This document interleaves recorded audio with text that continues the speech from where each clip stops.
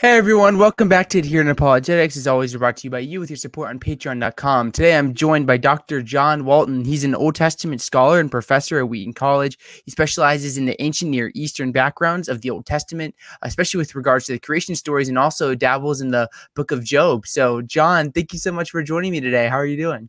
Great to be here with you, Zach. Looking forward to our conversation.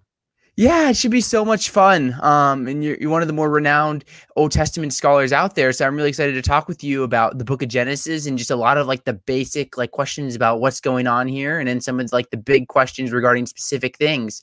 So to start off, could you talk a little bit about like who you are and what you do? Okay, well, as you mentioned, I'm a professor at Wheaton College. I've been here 20 years. The 20 years before that, I spent teaching at Moody Bible Institute. I was raised in a Christian home and began my pursuit of Old Testament as a career in my college days. I was originally an economics major and then realized that there was an academic field available in Old Testament and immediately started heading in that direction. So I did my graduate work at Wheaton. I did my PhD at Hebrew Union College in Cincinnati, a Jewish school, and got my training with some rabbis there and other Jewish professors. So then I went right to Moody and have spent my last 40 years teaching and writing and dealing with students and teaching in the church, etc. That's awesome. So what got you interested in like Genesis and studying like the creation account and the origins and things along that line? Well, early on in my graduate work, I became aware of how significant ancient Near Eastern study could be. Not just archaeology, that has its own significance, but actually ancient Near Eastern literature and how that could help us get a window into the ancient world in which the Israelites lived. And so I got very interested in that and began pursuing it. And of course, once you do that, Genesis is one of the first things on the radar. So I've ended up spending a lot of time in Genesis through the years as I did comparative studies and again wrote a commentary on Genesis and things of that sort. That's awesome. So we're going to be diving in a lot to the book of Genesis here. And I figured to start off, we could just kind of lay the groundwork. So as I was composing questions, I was thinking about like, oh, who, what, where, when, why, all those things. And then like some of the more specific things. So just to start off, like, at least in your view, like who wrote the book of Genesis? Where, this book, when we get the Bible, the first book of our Bible, where does it come from? Like who wrote, the book of Genesis? Well, we wish we knew, but unfortunately, the book does not tell us. And the rest of the Bible does not tell us, and therefore we really don't know. But beyond that level of, well, it just doesn't give us the information. In one sense, the question itself can be problematic. We tend to think of the books in our Bible as, well, books that have authors and a point in time at which they were written. That says a lot more about our world than it says about their world. In the ancient world, Israel included, people were hearing dominant, not text dominant. This doesn't just have to do with literacy, although most people could not read and write beyond any basic level, if that. But it has to do with how culture functioned. And so the idea of hearing dominance is that they were used to receiving their information through people speaking. And that means that the first inclination was not to write. After all, if people can't read, then what do you gain by writing? There was writing, of course. There were scribes who did writing, and the things they wrote were put in archives, but it wasn't like a library that anybody could go and take out something and read it. And therefore, the first inclination was not to write things. There were things written, but much of the transmission of the traditions, like those found in Genesis, would have been conveyed orally over centuries and centuries, perhaps before somebody wrote them down. And we wouldn't know who that was who did that. I'm curious. Some people may kind of think that, like, Jesus talks about the law of Moses, and a lot of people describe the Pentateuch to being like Moses being the author of the first 5 books of the Bible. So, what are your thoughts on like that kind of idea with regards to the authorship of Genesis and the Pentateuch? Well, again, it never really connects Moses to Genesis itself. The Mm, Torah, okay, we can refer to the first 5 books, the Pentateuch, as the Torah, and that's been a designation for a long time. But the Torah is also that portion that we call the law. And Torah itself is a word that means instruction. And therefore, Torah can mean a number of different things.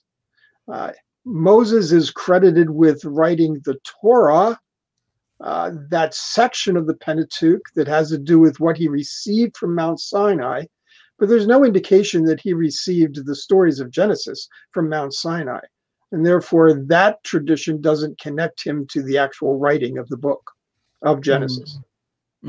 That's interesting. So moving on to like when you talk about a lot of like the content of Genesis, maybe like traditions that are passed along for like century to century and such. Like so we're looking at like the composition of the text. There's a lot of different stories going around here. But if you're like kind of like dating the composition of the book of Genesis, like what do you kind of think of from your perspective?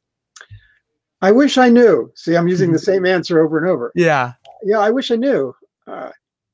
When we look at Genesis 1 through 11 and the content of that, and look through the rest of the Old Testament, you find out that Genesis 1 through 11 is largely missing.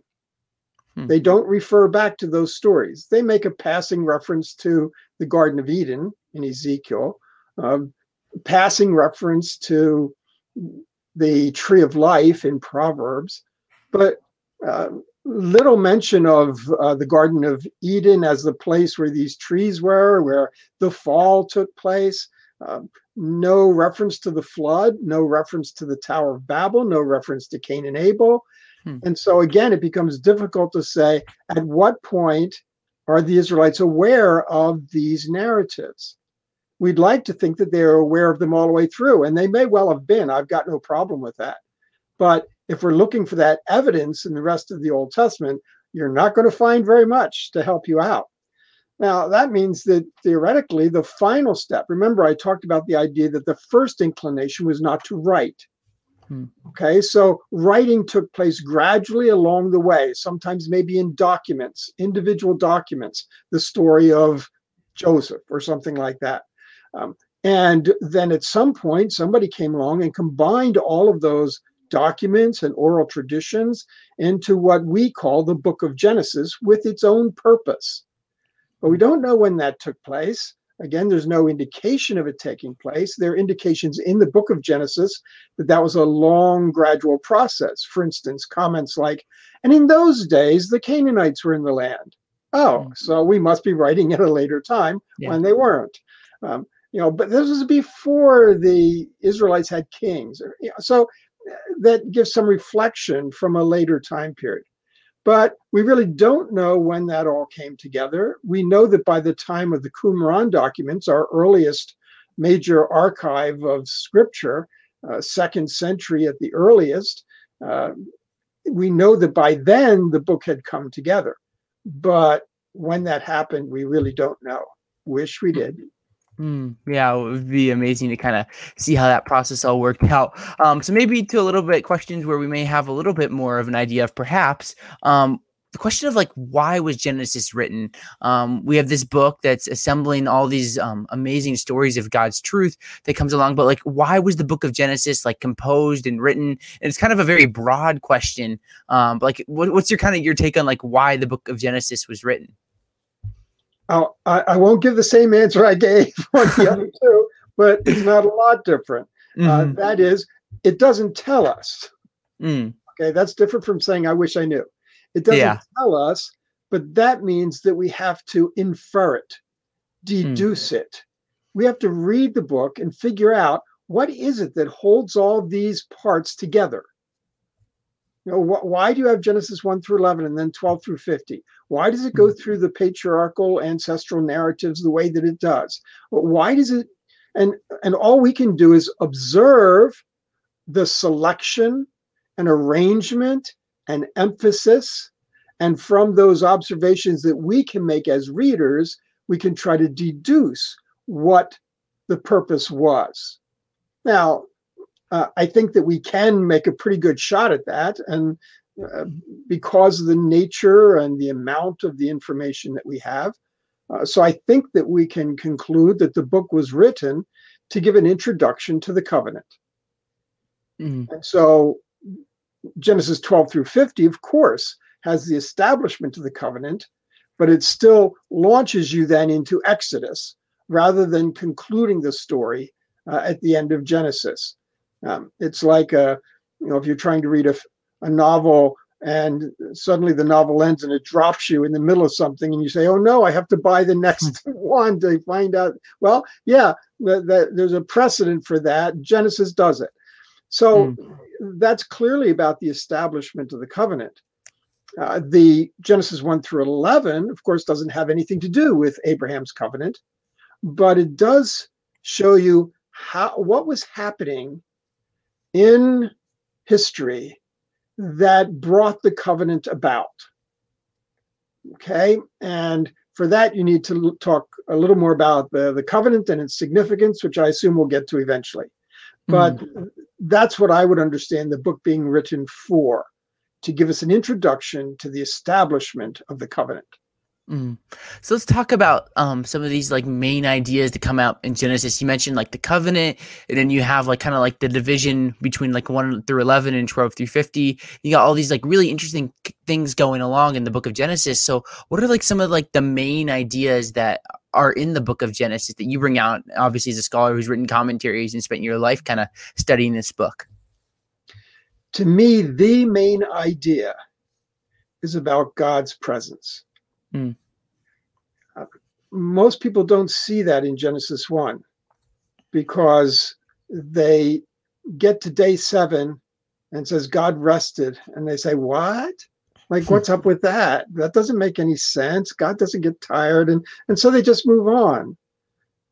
What we easily fail to understand is an ancient Near Eastern connection that when God's rest, they rest in temples. And when God rests, it doesn't mean he disengages, although that word Shabbat in seventh day does mean to cease.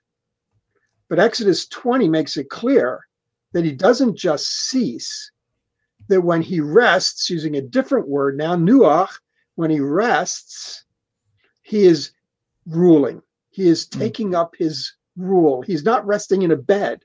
He's resting on a throne as he sits down to take control of this cosmos that he has ordered. I deduce from that the very reason God created us was to be in relationship with us and dwell among us.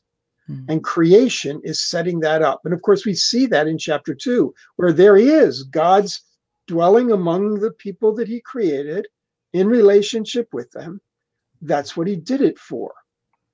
And then, of course, they lose that relationship in chapter 3 when they decide that instead of getting on board with God's program for ordering the cosmos, which is what he created them for in his image, they are to work alongside him as vice regents, bringing about order, subduing and ruling. And instead of doing that to bring about his order, they decide, we'd like to do order our own way. Welcome to humanity.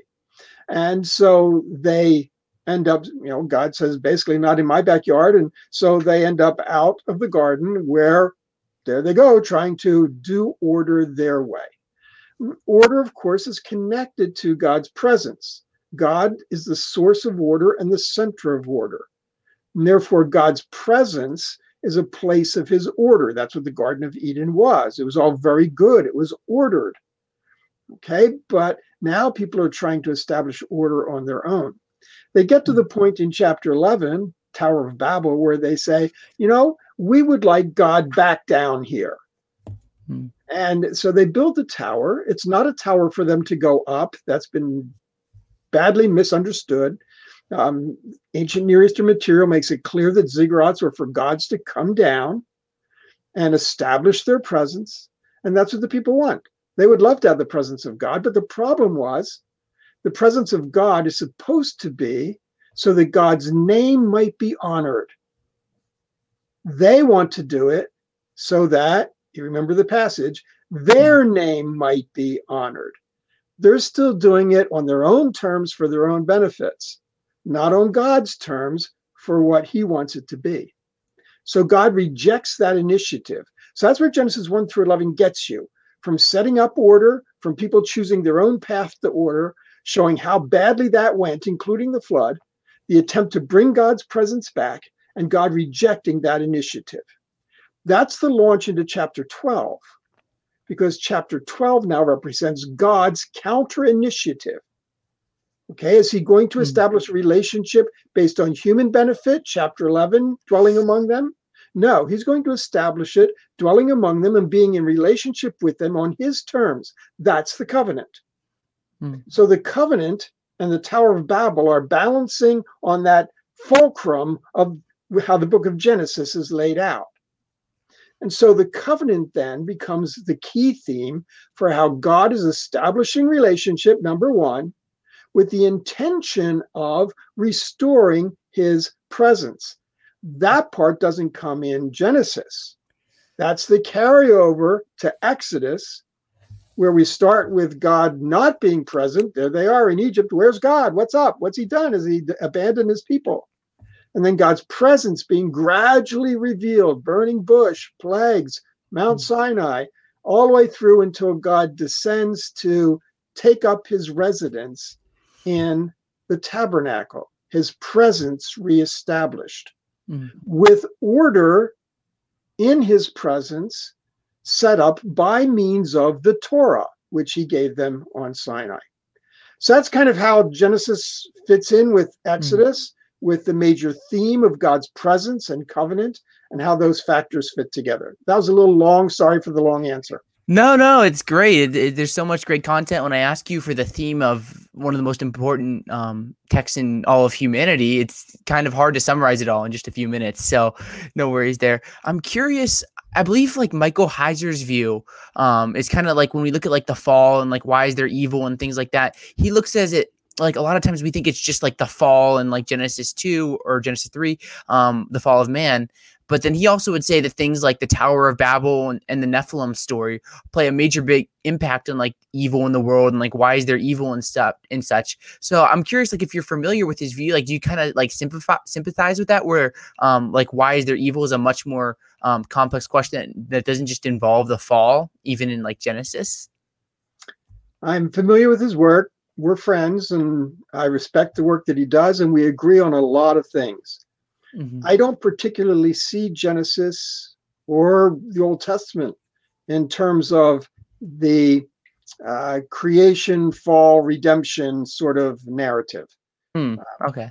So I don't see that as a meta narrative that is well established in the Old Testament itself. Certainly, we can look back on it and see those elements. So I'm not inclined to think that Genesis is talking about how did we get evil? How did evil come along? I think that rather than the issue of moral evil, which is a thing, but that rather they're talking about the ordered world and how the ordered world became disordered. And certainly moral evil is part of that. But I'm not sure that I see the texts in Genesis and in the rest of the Old Testament developing that. Notice that the prophets never go back to the fall. Neither Old Testament nor New Testament call it the fall. Okay, and the prophets never go back to it. They talk about how Israel has violated the covenant, not how humanity has fallen from grace. So I try to look at things, first of all, from the text in context, the Old Testament context. There's room later on to talk about theology and New Testament and Augustine and all of those things. But I always want to start with text in context and try to see how they are viewing it. Yeah, context is such an interesting thing and such an important thing to think about with regards to this. I do have some specific questions for you that we'll get into in just a moment. But as you brought up the idea of context, you do a lot of work in studying not just Genesis, but the ancient Near East. Like, how important do you think is understanding the context of the ancient Near East and kind of when we try to like understand and look at like the text of Genesis and what it's saying? Well, that's similar to the question, how important is it to know about the Hebrew text or Mm, just read English? hmm. And lots of people know that they're never going to learn Hebrew. And maybe they don't like that. Maybe they did. Maybe I don't know. But they realize that knowing Hebrew can give insights that you can never get from reading the English. Mm, And it's the same thing with ancient Near East. Just as Hebrew provides the linguistic context, ancient Near East provides the cultural context. mm, The text was originally written in Hebrew. The text was originally written in an ancient Near Eastern context. And therefore, studying Hebrew or studying the ancient Near East both can give us new insights, sometimes at a pretty technical, low level of significance, but sometimes, 9 on the Richter scale that can mm. really make a difference. Yeah. I mean, I've mentioned a couple examples already, how we've thought about ziggurats as going up, us people going up instead of God coming down. You wouldn't know that without the ancient Near Eastern information. Talk Mm, about resting in temples. Now, that one you could know if you read Psalms 134 about God resting in temples and it being his resting place. So you could get that one, but people didn't typically apply that to Genesis. And again, it's the ancient Near East that gives us that. So in some passages, it can make a dramatic difference. Others, it's a little detail here or there. mm. Yeah, and this is awesome. So let's dive into some of these specific questions. One is like in your view, what's going on with the creation story? There's all kinds of different views, and a lot of people will say that maybe the text of Genesis is guiding a specific model of like how God created, maybe in terms of like chronology, like you have like the old earth, young earth debate and the theistic evolution debate and all those kind of debates about like what this story is saying in the first few chapters of Genesis. So in your view, like what is this whole creation story about? And is it supposing a certain view about like the origin of the universe and humanity and such? Well, if we're going to understand the biblical text through the eyes of its author, who is the one that God vested with authority, by the way, so we want to Mm-hmm. do that, Yeah. then we should ask what kind of creation narrative they are trying to tell. You can tell the creation story a lot of different ways. One example I use is that if you walked into a play late and sat down in your seat, you're a half hour late, it's already going on, and you poked to the person next to you and asked, how did the play begin? There are several different ways they could answer that question. They could talk to you about when the script was written. Oh, but no, that's not what you want. But of course, you can't have a play without a script. They could talk about when the theater was built or when the set was constructed. No, no, that's not what you want. You can't have the play without the set and the stage and all of that, but that's not the question you're asking. They could talk about how the cast was selected and what they were looking for. Great information, but that's not what you want. All of those answers would be accurate. They would all appropriately describe how the play began. So you could tell the story of how the play began numerous true ways. Those wouldn't conflict with each other. And you wouldn't have to tell all of them. You could tell whichever one was of interest. At that point, your interest is what's happened since the curtain opened. And that also would be an appropriate answer. And some people would say, well, that's not a very good answer. You haven't talked about when the set was built, and you can't have the play without the set. Well, just hold on. The person who asks gets to tell you what kind of thing they want. And so when we read Genesis, we can't be content to say, what is the creation story we would want in our day with our scientific questions and our theological perspectives? What would we want? We don't have that privilege. We get the story they want to tell. And again, it could be a very different story than what we want. That would not make it less true. It would just be a different story. And so when you ask a question like, what's going on in the creation story, right? That's like asking, how did the world begin? And you could answer that many ways. And when we start that by asking about evolution and science and Big Bang and this and that, you can see that we're imposing our desired story on their text. We don't want to do that. We want to read their text. Another way I've described it is that when we think about science, we think about creation as a house story, building the house being the universe, the cosmos, the world, and everything. Right? We think of it as building a house. God is manufacturing physical objects. That's the inclination of our world, our culture, our perspective. That's one way you could answer the story. Creation could be a house story, but creation could also be a home story. Making a home is an act of creation. It's a very different act of creation than building a house, but it's a legitimate account of creation. Making a home has a very different perspective and objective than a house story would have. So again, we have to ask the story of Genesis, is it a house story or is it a home story? I'm inclined to think it's a home story. Lots of people would say, well, can't it be both? My answer is yes, it could be both. But we can't just say, I want it to be both because I want a house story. Sorry, you don't get to pick. So I look for evidence in the text that it is a home story or a house story or both or neither, something else. I want to be driven by the text.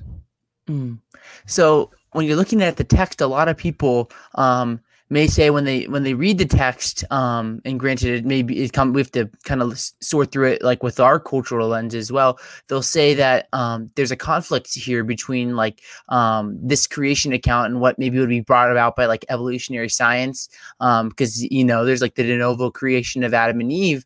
A lot of people would say with like the Genesis event, and there's a conflict here between this creation story and what evolutionary theory may say. So, in your view, is there that conflict, or are we just maybe reading Genesis in the wrong way? Is there something else going on here? Well, let's think about what we're doing. When we ask if there's a conflict, we're asking whether they make conflicting truth claims. And if you're going to find out if they're making conflicting truth claims, you have to know what truth claims each one is making and what they're making it about. Okay, so evolution's truth claims are pretty straightforward. It's truth claims about the mechanisms by which people have concluded that the world and people and everything else came to be. It's a discussion of mechanisms, of how things happened. Now, evolution is not and cannot be a discussion of agency. Who did this and why? That's not within their purview, and they don't try to do it. It can't do it. Okay, so the truth claims evolution is making have to do with mechanisms. When you turn to the biblical account, you find that it's the opposite. The truth claims the Bible is making have to do with agency. God is the one who did it all the way through everything. And why? Why does God create? And the book then talks about his purposes, as I've mentioned, to dwell among people, be in relationship with them. So the Bible's truth claims don't have to do with mechanisms. They have to do with agency and purpose. Evolution's truth claims have to do with mechanisms. They do not have to do with agency. Therefore, they are not making the same sorts of truth claims. They're not making competing truth claims about the same thing. Now, that doesn't make evolution right. It only says that if it is on target, as many people do think, it would not be incompatible with the Bible. Now, you mentioned de novo creation of Adam and Eve. Well, again, let's be sure we know exactly what's being claimed. Is the biblical text suggesting a de novo, biological, scientific, genetic, chemical kind of creation? That's science. Is the Bible dealing with science or implying science? I find it very interesting that most people don't know, and of course there's good reason why they don't know, because our translations don't represent it, that in that phrase in Genesis 2:7, the Lord God created humanity from the dust. There's your de novo statement. That preposition from is not there. Ask anybody who knows Hebrew. It's not there. It's the Lord God created humanity, and there's a break there in the text. Dust from the earth. There's from the earth. Dust is from the earth, not humanity from dust. Now, NIV, NRSV have from. Many other translations have of. He created humans of the dust. Okay, which is maybe saying something a little different, but that's not there either. Okay, what the text says is the Lord God created humanity. Break, dust of the earth. At that point, that is not chemistry or biology or science of any sort. That is identity. We know what that is biblically. People are dust. Dust you are, to dust you shall return. You remember that we are just dust.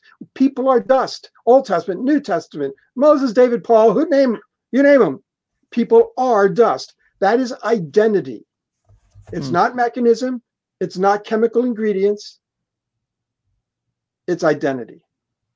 That means that in Genesis 2, we have an account of human identity, what we are, not an account of scientific origins. And I would say that's the same thing in Genesis 1. We do not have an account of scientific origins of the cosmos. We have an account of cosmic identity. What is the cosmos? It has been ordered by God to serve as a home for people and a place where he intends to dwell with them and be in relationship with them. That's what the cosmos is. It's so interesting to think about here, and we could think and talk about this forever. So there's so much here, but I do want to fast forward here to the flood, because this is another one of these big questions that people have is, what was this flood like? What's going on here? And then there's the age-old question of, like, did the flood cover the whole earth? Did it cover part of the earth? It's interesting because, like, me growing up in, like, my little evangelical bubble, I never knew that there were people that believed that the flood only covered part of the earth. So, like, what do you think about, like, what's going on here in the flood account and stuff along those lines with that story? Well, I think textually, theologically, it's very clear what the text is talking about. The flood is a recreation account. We could track that point by point. That's what it's serving as in the book of Genesis and its theological role. It's a reset button, resetting order. The text doesn't even talk about it in Genesis as God's judgment. Everything has become disordered because people are doing it their way. And God is resetting order. Now, for that, you don't need to know how much ground the flood covered. And the text doesn't tell you. And some people say, wait. Chapter 7, read it. It uses this universalistic language, verse after verse after verse at the end of chapter 7. That's important to observe. Question, is that universalistic language supposed to be read rhetorically or scientifically? Now, again, you don't get to just pick the one you like. If the author intended it rhetorically, then follow this, then a literal reading of the text reads it rhetorically. Right? I mean, that's how rhetoric works. Think about the parables. Parable is a form of rhetoric where you tell the parable. Now, if you said, well, I'm going to read that literally, and I'm going to find the Good Samaritan, and I'm going to interview him about the whole thing. Well, you're not reading the text literally because you're not taking account of its genre and its rhetoric. Literal reading of the text always reads it the way that the author intended it to be read. So before you can claim literal reading, you have to ask whether the author intended this language to be rhetorical in nature. That would be the best reading to account for whatever rhetoric. If he meant it scientifically, fine. But of course, we're not inclined to think that the Bible is speaking scientifically. So what are the alternatives here? Well, we have numerous places in the Old Testament. I've documented these in Lost World of the Flood that talks about all of this.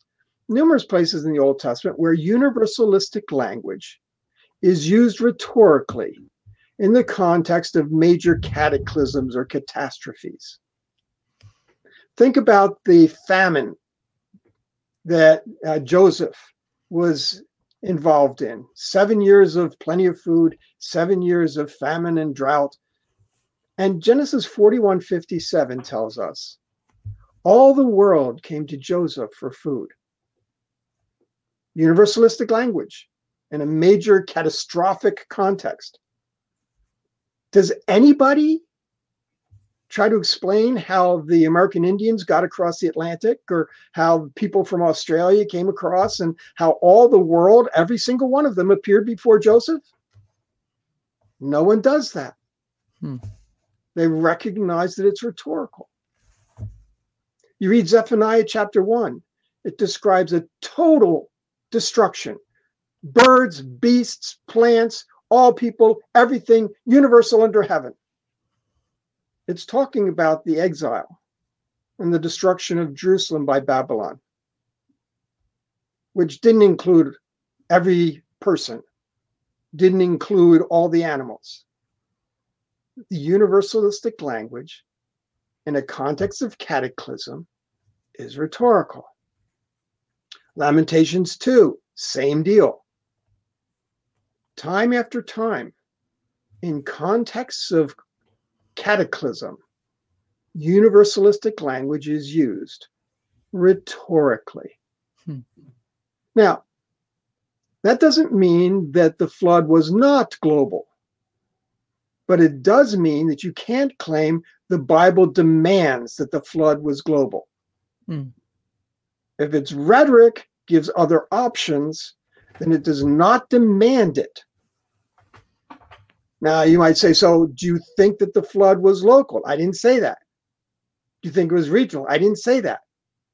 I don't know how massive the flood was. It was massive.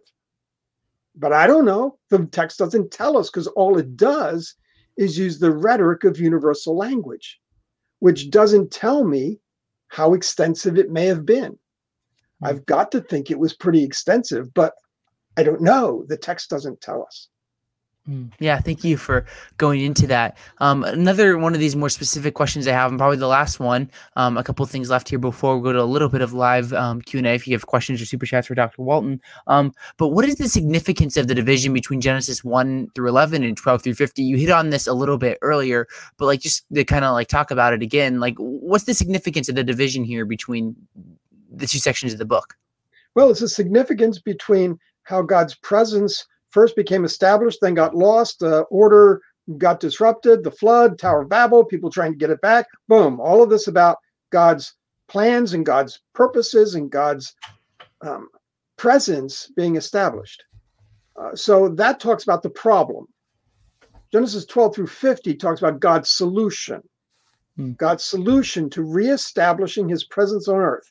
At that point, it's interesting to note his solution is not Jesus. Okay, Jesus is going to be God's solution for making full relationship possible. But his plan for reestablishing his presence on earth, first of all, now is involved with the covenant. That's how God is going to establish his presence. Then, of course, it's going to be in the tabernacle and in the temple and in Jesus, the incarnation, and in the Holy Spirit at Pentecost, and in God's people, the church, and in new creation. I mean, that goes all the way through. But in Genesis, the switch from 1 through 11 to 12 through 50 moves us from the problem to the solution. And again, the solution at that point is not salvation. The solution is relationship and presence. Awesome. One last question I have for you, and then we'll answer some live things on our way out, is how does Genesis fit into the larger story of the Bible? As you see it from beginning to end, what role does Genesis play in the big picture of God's story? Well, I just gave you a hint, because that's that whole idea. Genesis is initiating the idea of God's presence through relationship. That's what the covenant is. That's what the covenant leads to. I call it Emmanuel theology, God with us. We know this. Okay. But we keep thinking about Emmanuel as if it's just a Christmas story.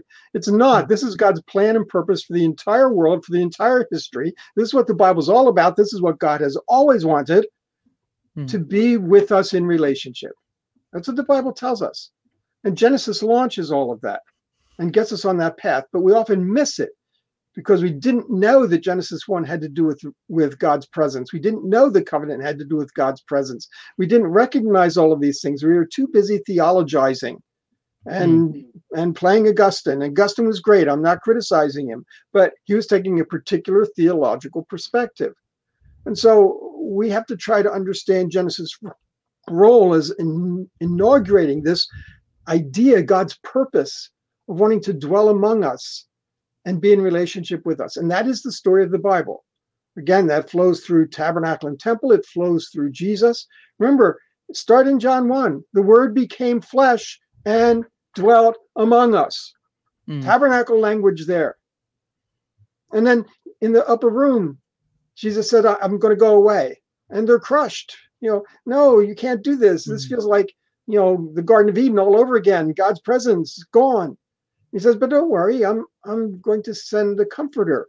I'm not leaving you alone. And furthermore, I'm going to prepare a place for you, and note the language, so that where I am, you may also be. Presence, relationship.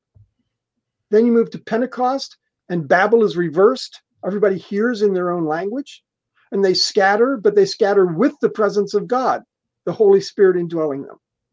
And so the church becomes the place of God's presence.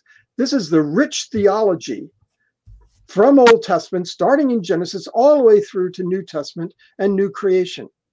Because what are the first words of new creation? I will be their God, and they will be my people. I will walk among them. God's presence in relationship. Thank you. What we're going to do now is, for about 10 minutes here before Dr. Walton has to go, we're going to go to a little bit of live Q&A. So if you have questions or super chats, be sure to get to those. We have an interesting question here from QRT, which says, how come we Christians don't rely more on Jewish scholarship about how Genesis was taken in a historical context, or is it, and it's so embedded we can't separate it anymore? So interesting question here, and it'd be interesting hearing your response coming from doing your doctorate at a Jewish university. I'll draw the distinction between Jewish and Israelite. Jewish, we can talk about the modern Jewish interpretations, but lots of those are tied back into rabbinic, which are already tied into a post-Hellenistic period. And so Jewish scholarship is all about rabbinic interpretation. That's not what I'm talking about. I'm talking about getting into the ancient Near Eastern world. That is a historical context. More importantly, it's a cultural context. Okay, but again, Jewish interpretation doesn't necessarily follow that. Some Jewish interpreters do, but Jewish interpretation doesn't necessarily. And so in that sense, we're just trying to get back to the original Israelite authors. We're accountable to them because God vested his authority in them. We want the authority. They're the door. We've got to go through them. So I'm tethered to them, hanging on, because if I want what they intended, because that's what has authority. Awesome. So we have a question here from Bronson Vaughn, which says, what is the criteria Dr. Walton uses to determine if language is meant to be hyperbole or literally universal? Is it a case by cases thing? So Dr. Walton, how do you kind of like try to figure out like when is the text speaking hyperbolically versus literally, or, all the different questions here?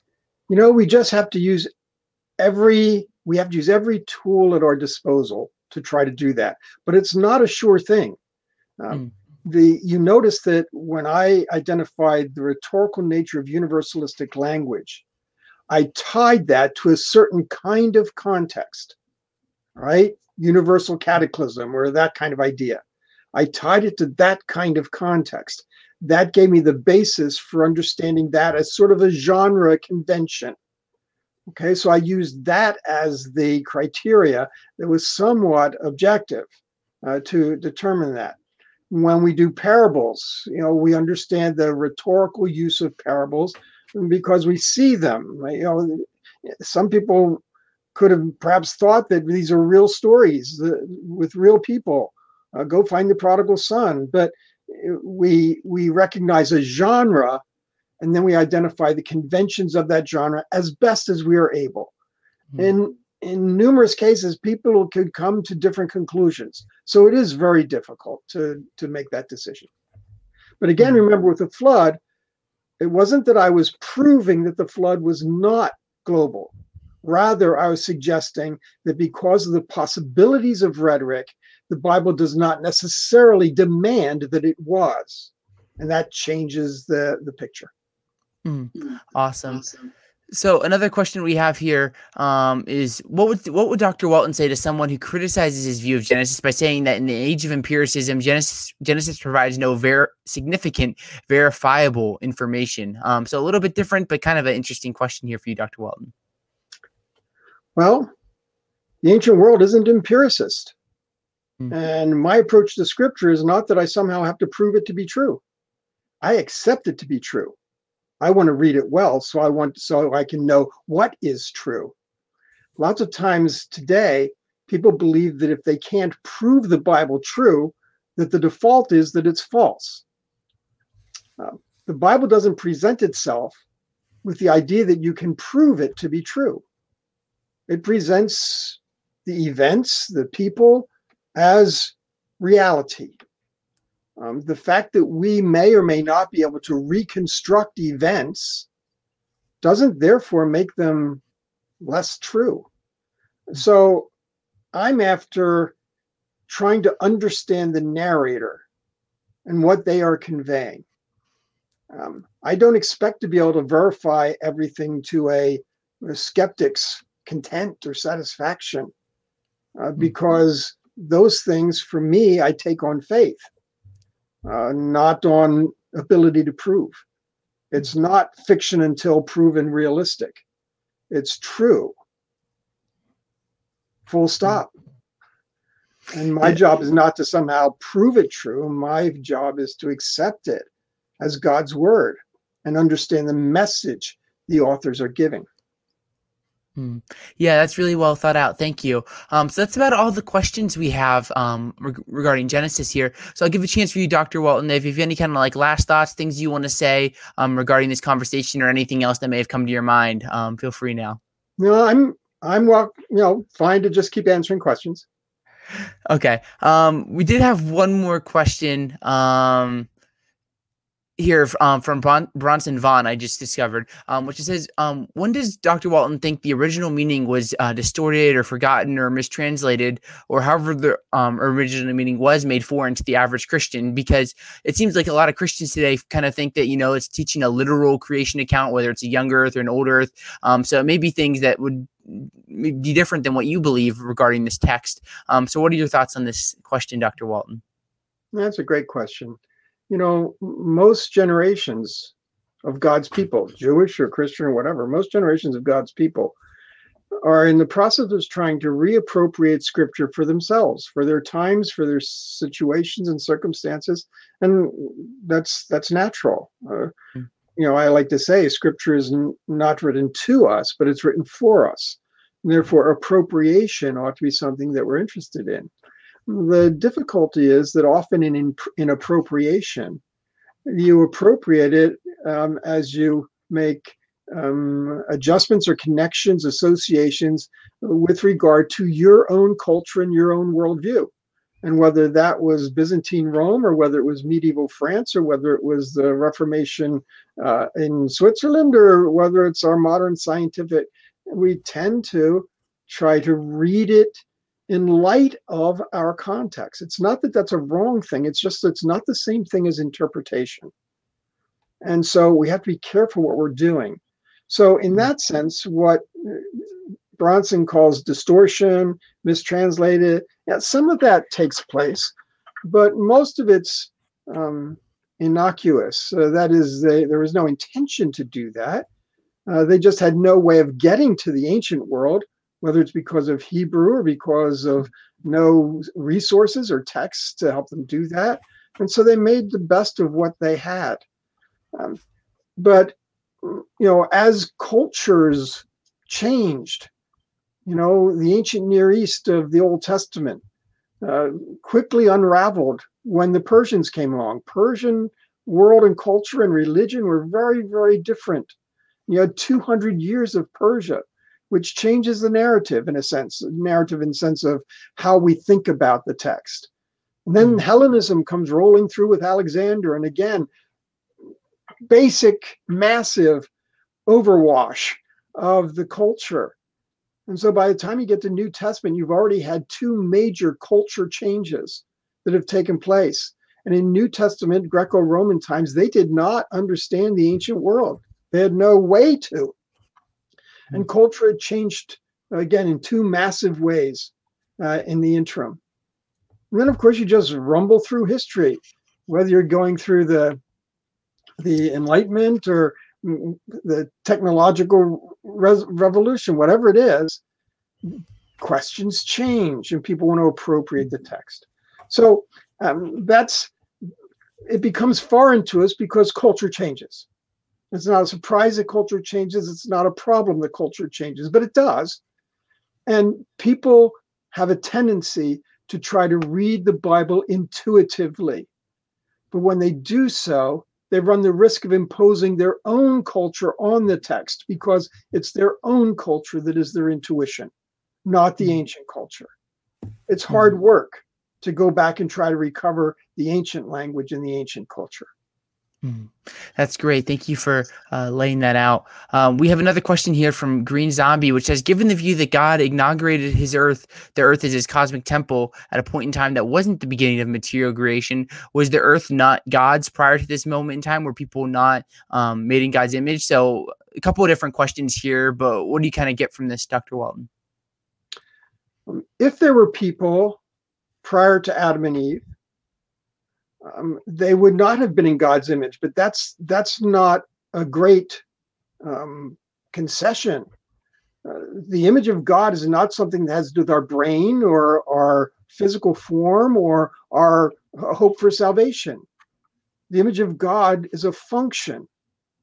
So subdue and rule, work alongside God, establishing his order.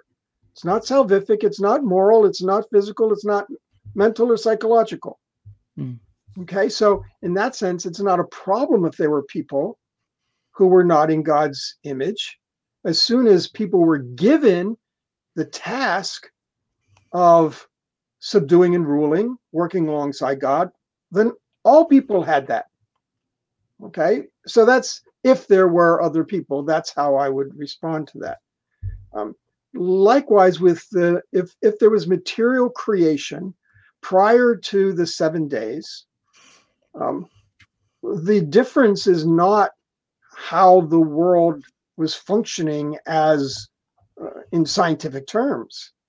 The question of the 7 days is God ordering it to make it a place where he will dwell alongside of people. It's ordered for that purpose. Now, it could be that from the very first molecule, or if you want to say from the Big Bang or whatever, that God was working toward that end. But that's what day 7 is about. It's not about the Big Bang. It doesn't know about the Big Bang or talk about the Big Bang. It's just talking about the purpose of creation as determined by the agent of creation. And so the earth was uniquely ordered to be a place that would be our home, but it's a B&B, our home where God has hosted us to be there with him. And that's what changes. That's what's different in the 7 days. We have time for one more question here before we wrap up, from Bronson Vonnegan. It says, does Dr. Walton have any books or recommended literature on the cultural context of books like Exodus or Leviticus? So where do you recommend that people go for the cultural context? Okay. So there's the Cultural Background Study Bible. This one's NRSV. It's also in NIV.